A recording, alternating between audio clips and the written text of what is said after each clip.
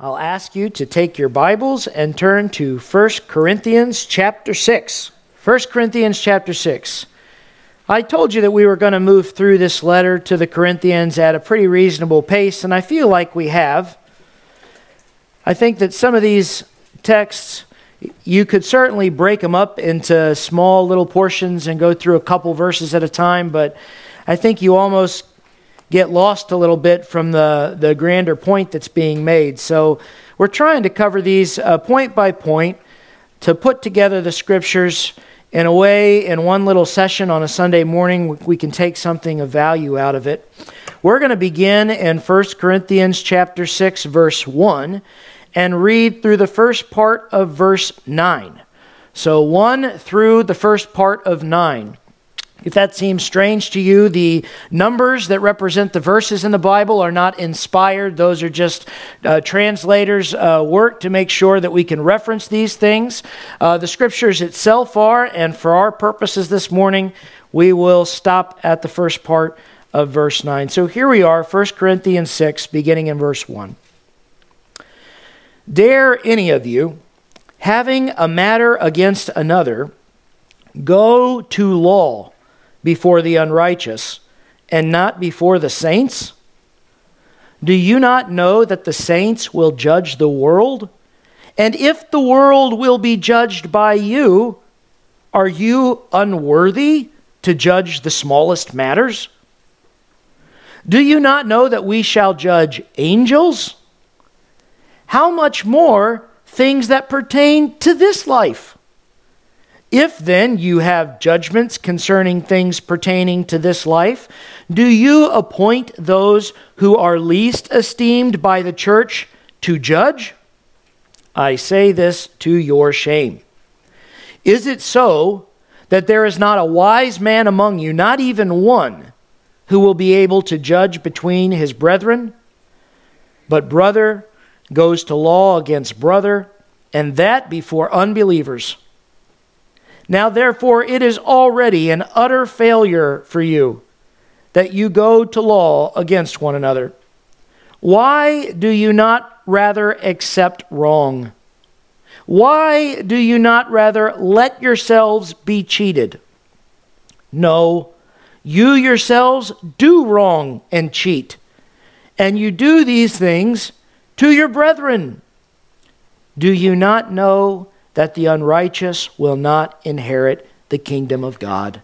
And that is where we will stop this morning and pick up here in a couple weeks. I will be gone, Lord willing, next weekend and then return.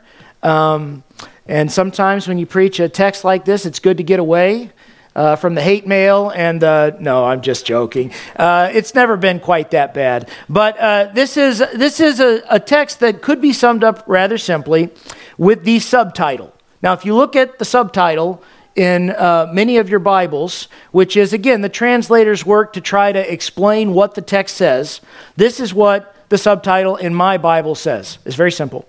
Do not sue the brethren. That's pretty simple, isn't it? That's pretty straightforward. Do not sue the brethren. Brethren just being the translator's fancy word for brothers. Okay, the family is what it is. Do not sue the family, which reminds me of the sort of language that my dad used to give to my brother and I when we were little. If any of you had siblings growing up, I assume many of you did. Perhaps you heard your parent at one point or another say, do not do that to your brother, right? Have you ever heard words like that? Do not do that to your sister. Stop it. You know, it's just very simple. And when you're a child, you get very little explanation for why you should not do that thing. It's usually self-evident, and there's not a lot of exposition involved with but sometimes mom and dad just look and say, stop it, okay? And sometimes they just say, do not treat your brother, or that was me, do not treat your sister that way. Don't do that. And it's kind of self-explanatory from there. Now, in a sense, that would be good enough for this text, that we could just observe the Lord's Supper and move on. But you have to remember that Paul is not about the business of making new rules for the church. So when we have something which is in effect a command for the church, that's what this basically manifests itself into. Don't do this thing.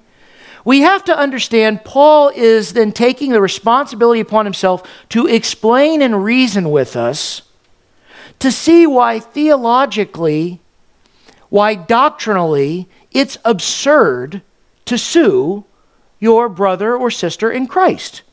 If he didn't take the time to do that, then effectively the New Testament would just be a bunch of rules. But Paul does not want all of these churches and our church as well to simply conform to a bunch of rules. He wants us to live our lives like Jesus called us to, by our minds being transformed. So in other words, in a sense, Paul is going to tell them in these verses that we've read, you should have already been able to deduce from what you know to be true about God, that's theology, and from what you know to be true about practicing righteousness, doctrine. You should have already deduced from that you should not sue your brothers or sisters in Christ. You should not need a special rule. You should have already figured this out. So we're going to break this up into 3 sections. We'll move through it kind of rapidly. I am not going to call the sermon, Do Not Sue the Brethren, because that sounds like a rule. And I don't think that this is a new rule from Paul. So I have chosen a different title for the sermon. It is The Value of a Dollar. That's what we're going to call this. The Value of a Dollar. Because that's the theological or the doctrinal understanding of what is being applied here. All right? So, point number 1. This is talking about business. And we must state that to avoid error, or else we will leave ourselves open to false teachers doing what false teachers do, which is exploit weaknesses in our understanding, not weaknesses in the Bible, but weaknesses in our understanding to manipulate us for their own means. Understand, and I hope it'll become self-evident why this is important. Paul is talking about business. Let's see that in the text. Verse 1 says, do any of you having a matter against another? The word matter is the word in the Greek pragma. We read the English word matter, okay? But in the Greek, which is how this was originally written, Paul is writing the word pragma, which, sounds almost like pragmatism, but pragma meaning business. Comes from the root word of praso, which means to exercise or to busy oneself. What he's saying simply is, you might, in your daily conduct with other believers, have normal business, financial arrangements with them. I would say in our congregation and in most congregations of any size, those sorts of things are true.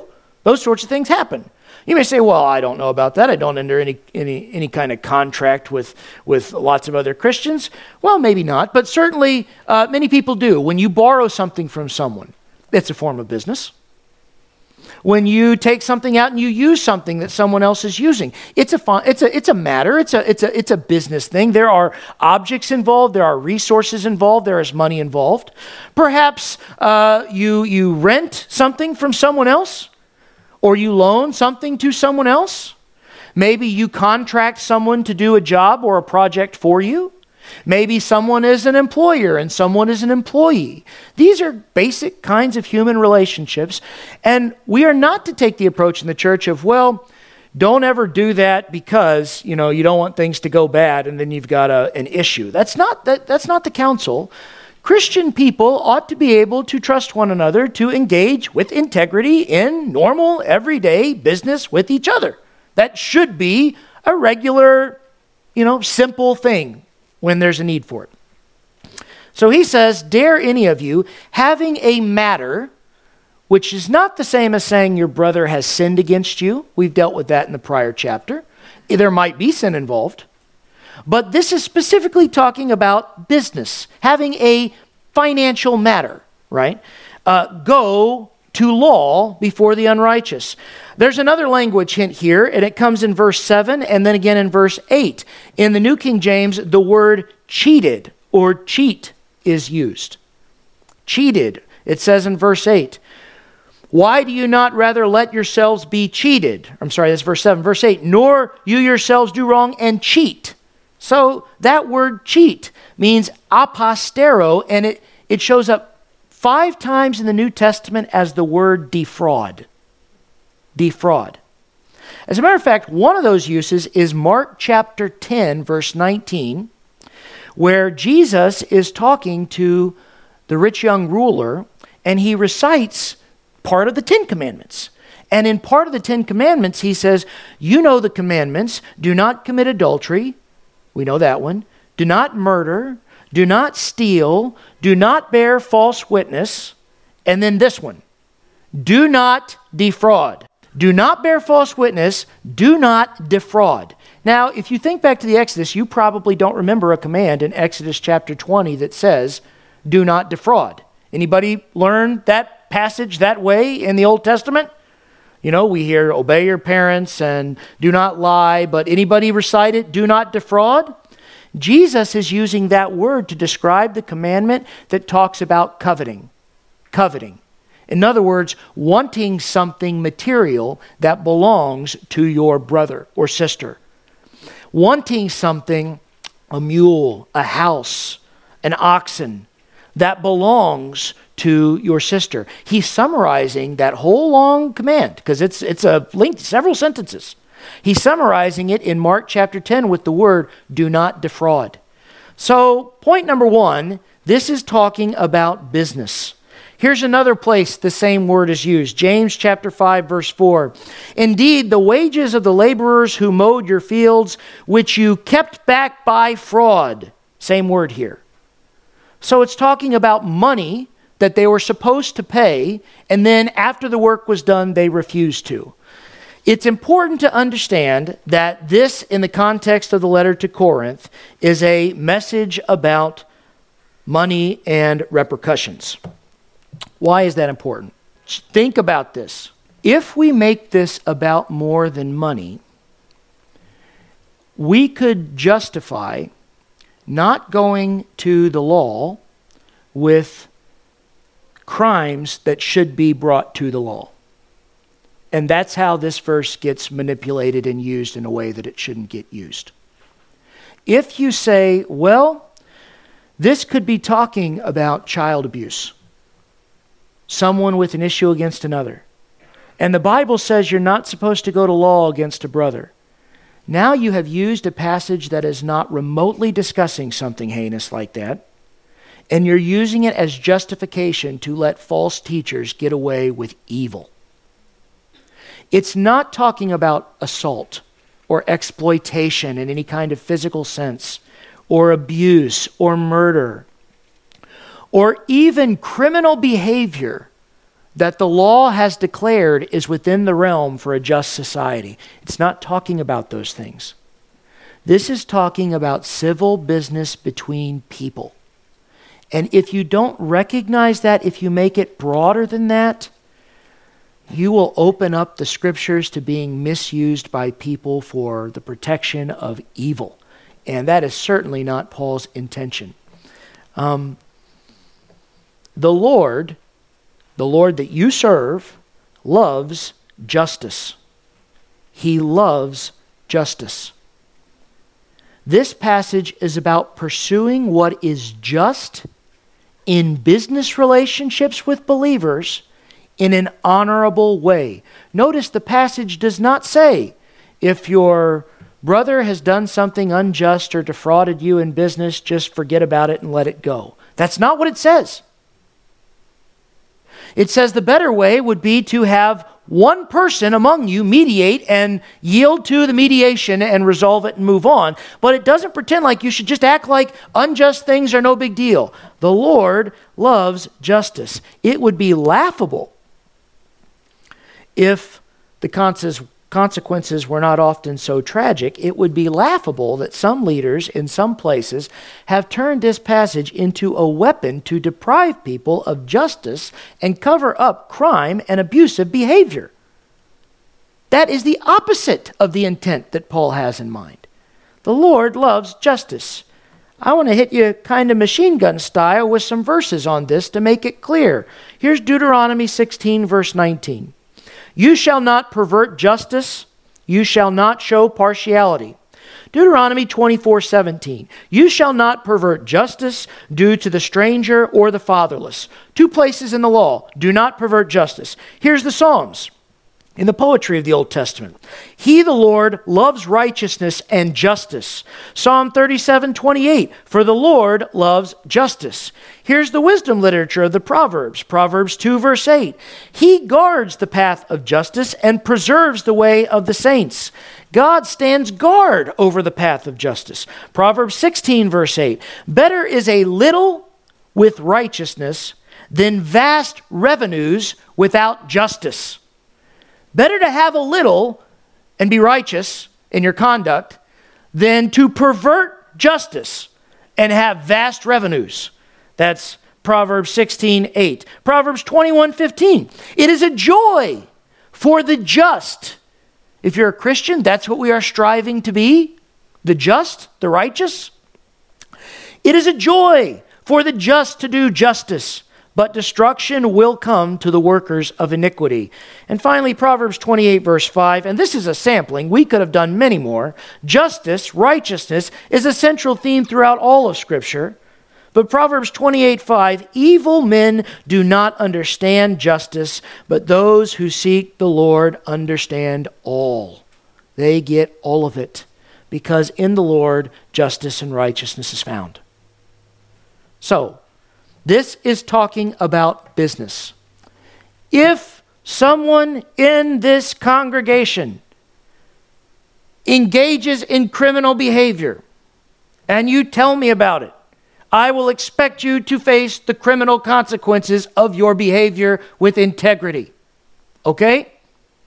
There is no attorney-client privilege when it comes to confessing criminal behavior, because the Christian is not looking for a way out of the consequences of their sin. A Christian is repentant and facing the consequences of their sin with humility and integrity. There is no get-out-of-jail-free card because it happened to be another Christian that I did something awful to, or it happened a few years ago, or whatever else it is. We have, at least in the 9 years almost that I have been a pastor here, informed the police of things. We have told people, just so you know, going to inform the police. I'm still here to help you spiritually. I'm still here to pastor you. But we're telling the police about this, and you should too, because this is wrong. So, we all need to understand there is no biblical mandate, let alone leeway, to cover up criminal behavior. There is not. It doesn't exist. If you feel otherwise, see me afterwards, and I'll be happy to listen to your challenge, but I don't think you'll convince me otherwise. You better come with an argument from the Scriptures, and you can't use this passage to do it. Point number 1, this is talking about business.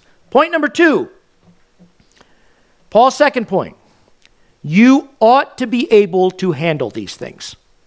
That's the second point. You ought to be able to handle these things. His first reason, we are going to judge the world and angels. That's verses 2 and 3.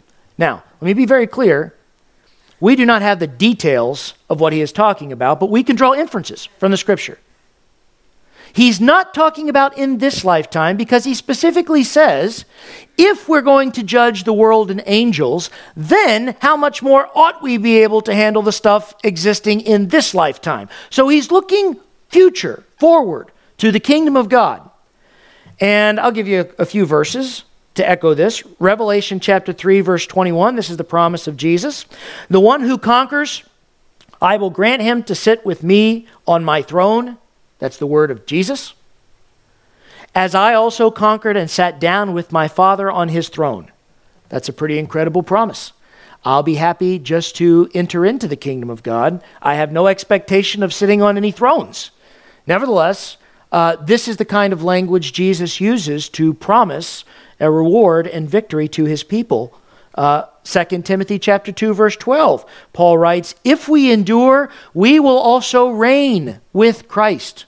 Reign means to rule, to have authority with him. Revelation 2:26, another promise of Jesus in those church letters. The one who conquers and who keeps my works until the end, to him I will give authority over the nations.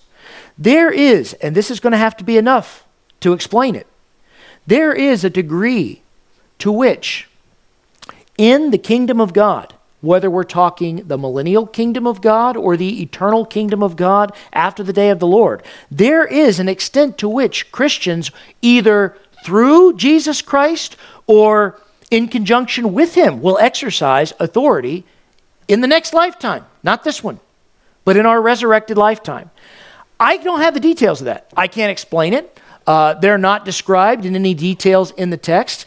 And yet, over and over again, not just here, we are told by the Lord Jesus, by Paul, that we will have, as part of our citizenship in the kingdom of God, authority, rule. Whether that's just proxy through our kinship with Christ and he will exercise ultimate authority, or whether we will have some practical jurisdiction, I have no idea. But the promise is the promise, and that's what Paul's referring to. And he's simply saying, if you're going to be trusted with this kind of authority, either by proxy through Christ or in your own jurisdiction, you ought to be able to handle who owes who a couple of $1,000s. You ought to be able to figure this out. You ought to be able to handle this. Second point, subpoint under this. This is embarrassing. You ought to be able to handle this because this is embarrassing. He says in verse 4, do you appoint those who are least esteemed by the church to become your judges? You've got an internal problem. Someone has borrowed something and not returned it. Someone borrowed a vehicle and crashed it, and now there's some dispute over the repairs. Someone's renting a house and another person is not paying. Whatever it is, I don't know. There's some internal dispute. And rather than go to the wisdom found in the people of God who are going to rule and judge angels, we're going to the local courthouse and we're going to get the lawyers involved. Now, Jalen, forgive me, but in most places in the United States, the lawyers are not the most highly esteemed as credible, upworthy with integrity individuals, right? Jalen's going to change that for all of us, okay? One little case at a time.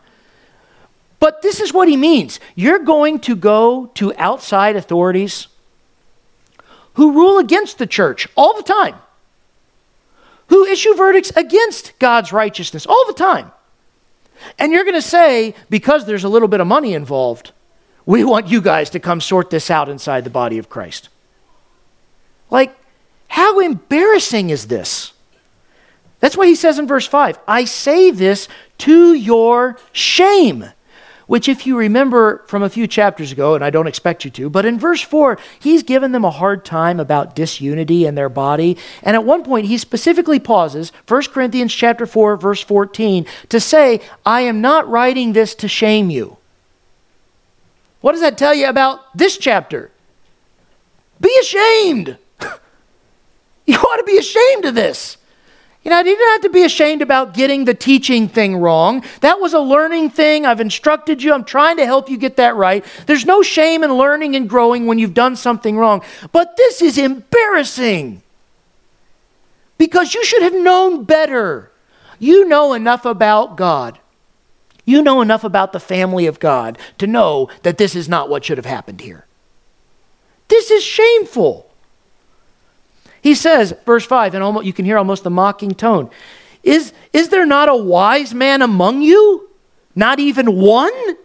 You got a whole congregation of people to appeal to here, to resolve some conflict about money or possessions.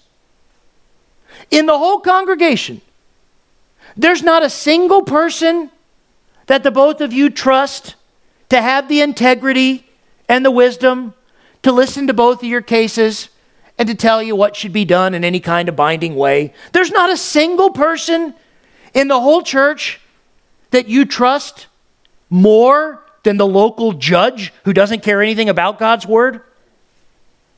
I mean, that should really gnaw at us. Our judges are elected officials at the local level.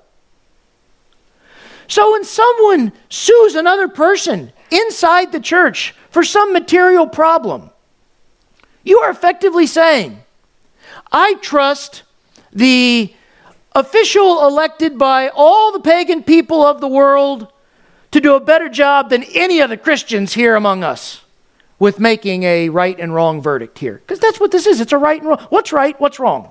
That's it. This is embarrassing. And then he says again, and I almost hear again my Father's voice in this.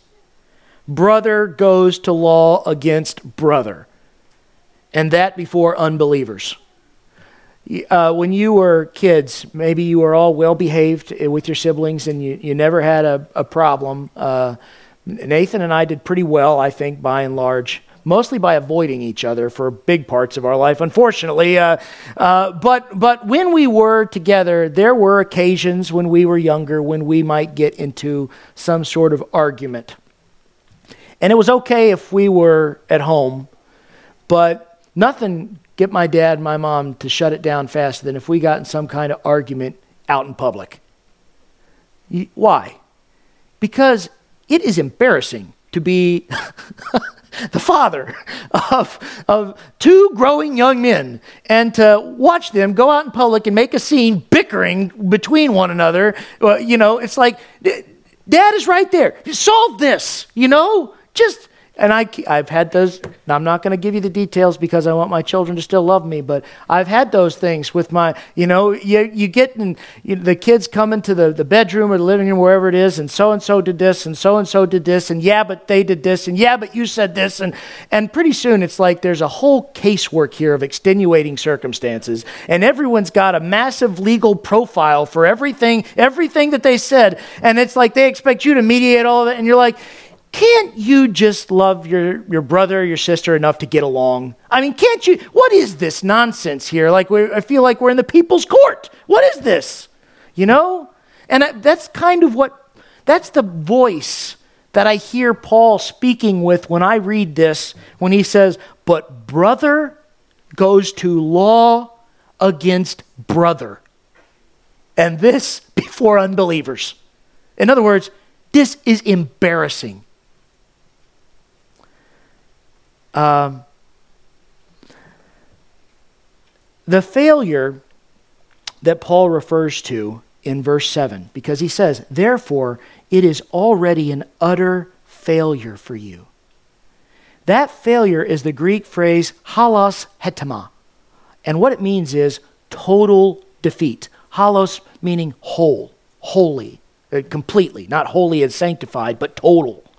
And hetema meaning total defeat, total loss. What he's saying here is, it doesn't matter who wins the case when it goes to the court. Everybody has lost. It is a total loss. That's what he means. Somebody might walk away skipping because they got their few $1,000, or their car got fixed, or whatever it is. But for the body of Christ, it is already a total defeat once you go there, regardless of who wins. That's what he's saying. The failure is not in the pursuit of justice. He's not saying it's wrong to pursue justice in these things. The failure is the pursuit of justice to the public shame of Jesus Christ. The name of Jesus, which is attached to the church. By the way, do you feel the responsibility of that weight? Do you feel that? If you are a Christian, it should strike you every once in a while about the weight of bearing the name of Jesus Christ. That's what being a Christian is, bearing the name of Christ. And in community with one another, it should strike you. I do a lot in sports, so forgive me for all the sports analogies. But every once in a while, when a coach is just really fed up about something, some awful behavior on their team, every once in a while, they'll Make an appeal to the name on the front of the jersey as opposed to the name on the back. Because on the front of the jersey, it says whatever team you're playing for. And on the back is where some teams have their last name printed. In other words, it should matter to you as Christians the weight of the name that you bear. Because you bear it publicly. That's what baptism does. It's a public profession of faith. And if you're going to take the name of the sinless Son of God who died on a cross to save you, who has made you these promises of eternity, if you're going to take that name and you're going to live your life with no concern whatsoever for what you do with it, that's shameful. The name of Jesus, which is attached to the church, is more valuable than money and possessions. That's what I mean when I say the value of the dollar being the title for today's sermon. Jesus' name is more valuable than money. That's when he says in verse 7, why do you not rather accept wrong? Why do you not rather let yourselves be cheated? Wrong is the word for harm here, understood by the context, but it's talking about financial harm. For instance, this is Jesus, same word in Matthew chapter 20, verse 13. But he answered one of them and said, friend, this is the parable. Some of you will recognize the parable. Friend, I am doing you no wrong. That's the word. Did you not agree with me for a denarius, for a day's work? You remember that parable? That's the context of harm here. I'm not doing you any harm. It's not talking about exploitive abuse. This is talking about money. Wouldn't it be better to accept some sort of financial harm than to trash the name of the Lord Jesus Christ in public? That's what he's saying. So point number one, it's talking about business. Point number two, you ought to be able to handle this. You're going to have ruling responsibilities with Jesus. This is embarrassing. The name of Jesus is worth more than money. And then point number three here. If money and possessions are more valuable to you than righteousness, you are not going to inherit the kingdom of heaven. You are not going to inherit the kingdom of heaven. Now, this is not new information. This simply echoes what Jesus said in the Sermon on the Mount. That you can't love money and God because you can't serve two masters. And it's going to force you, if you love money, it's going to force you to go back on any commitment you've made to God. And if you love God, guess what? There will be times when it will cost you money, when you will sacrifice financially. Jesus says you can't love God and money. You can't serve two masters, same passage. You're going to have to choose. If money and possessions are more valuable to you than righteousness, you're not a Christian. Can't you hear the echo of that proverb in that? Proverbs 16, verse 8. Better is a little with righteousness than vast revenues without justice. Here is verses 8 and 9. No, you're not willing to be cheated. No, instead, you yourselves do wrong and cheat. And you do these things to your brethren.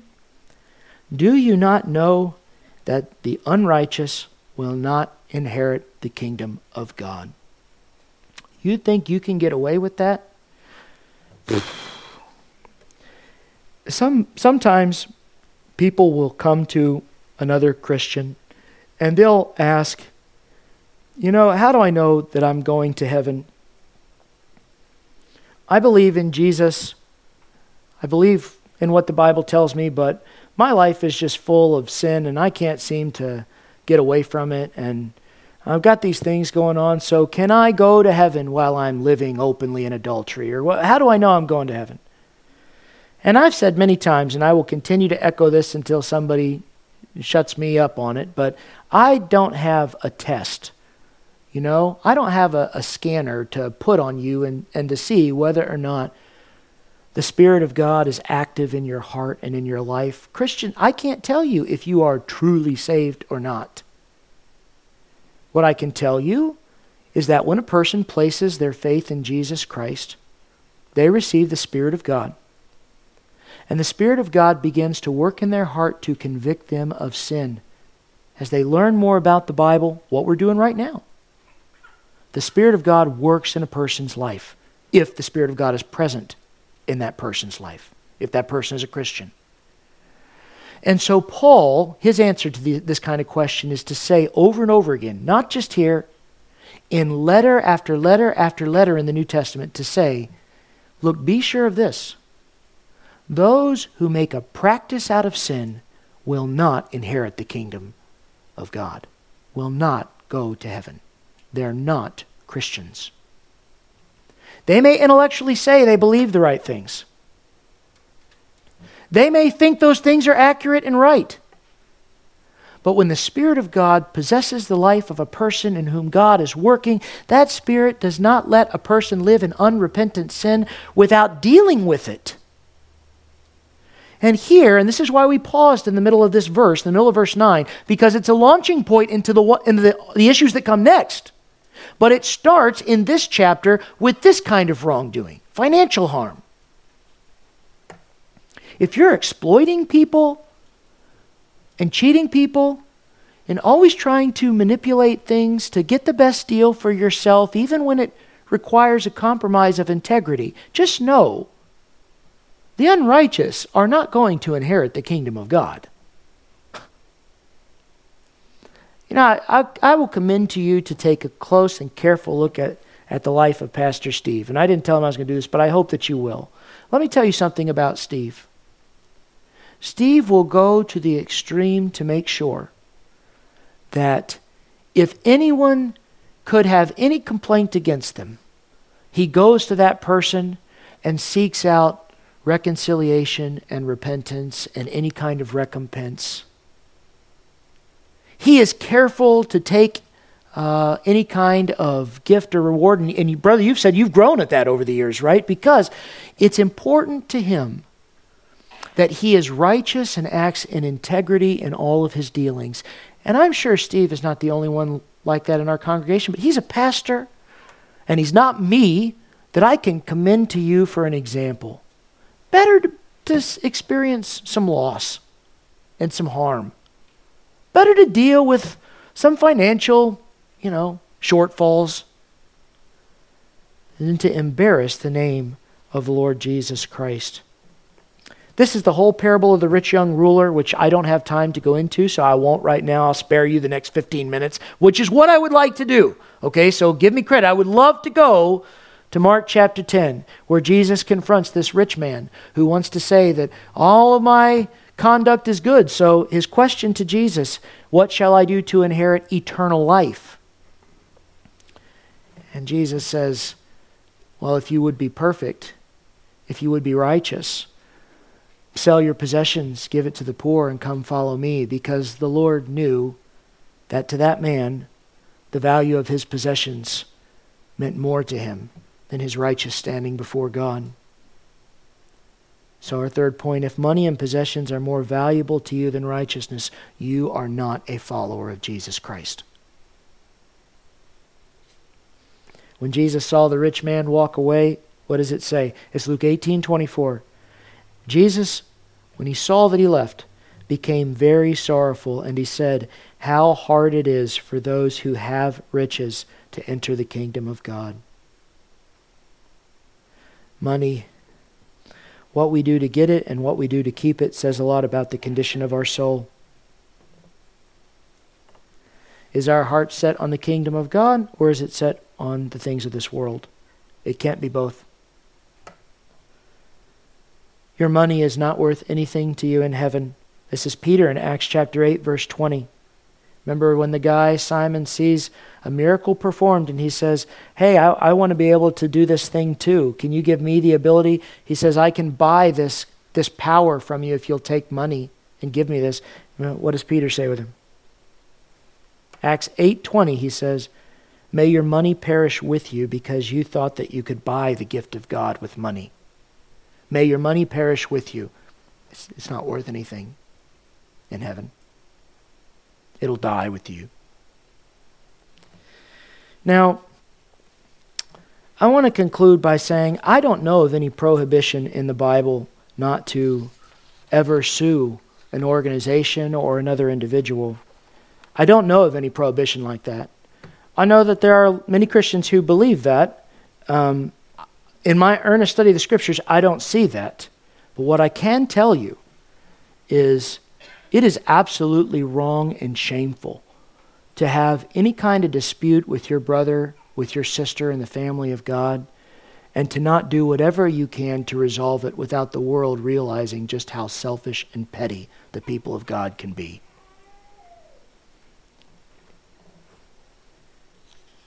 We're going to do something here that is pretty important. We're going to take the Lord's Supper here in a second. And when we take the Lord's Supper, we're going to drink a little bit of juice.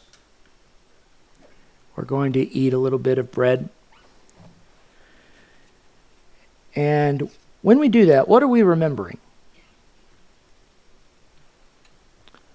We're remembering the body and the blood of Jesus Christ.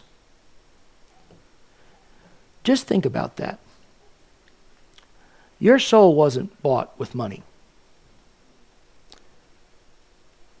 It was bought with the sinless Son of God pouring out his life to save you. Your soul was not redeemed with money. But, and you could ask Judas about this, it can be forfeited by it. You ought to do some long and hard thinking about what you value as a Christian. Not what you say you value, but what your life demonstrates you value. Let's close with a word of prayer.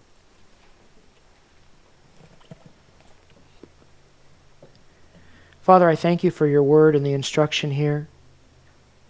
Help us not to behave shamefully to the world around us.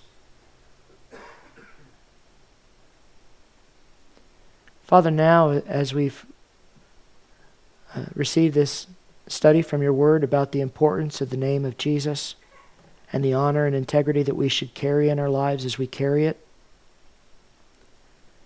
help us to remember why we get to bear the name of Jesus, the cost at which it came.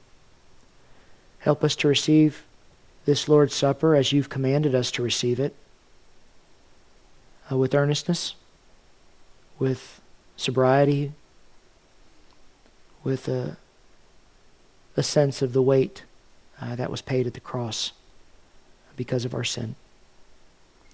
I thank you for your Son. I thank you for our freedom. It's in Jesus' name that I pray. Amen.